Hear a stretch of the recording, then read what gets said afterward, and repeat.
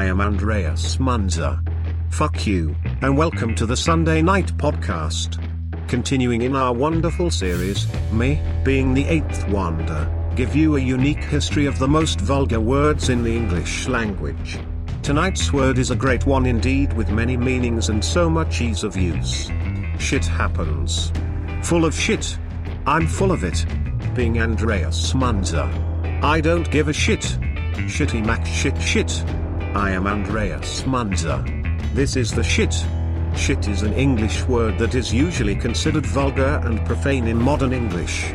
As a noun it refers to fecal matter, and as a verb it means to defecate. In the plural, the shits, it means diarrhea.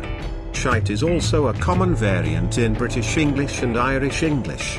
As a slang term, it has many meanings, including nonsense, foolishness, something of little value or quality, trivial and usually boastful or inaccurate talk, or a contemptible person. It may also be used as an expression of annoyance, surprise, or anger.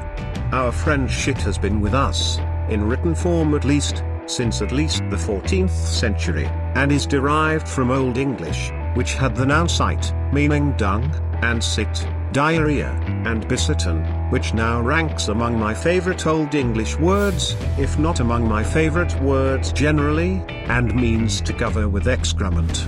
Also, scholars are fairly certain that it was used by preliterate Germanic tribes in the time of the Roman Empire, meaning that the word shit is, quite literally, barbaric.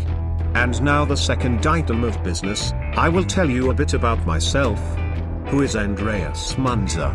Well, sometime in the last 6 months, the gates of hell managed to open up for the first time in 2,000 years, and a set of sexy robots come through the gates.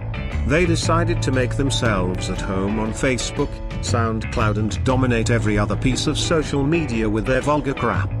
Just like mine. I'm Andreas Munzer. Fuck you.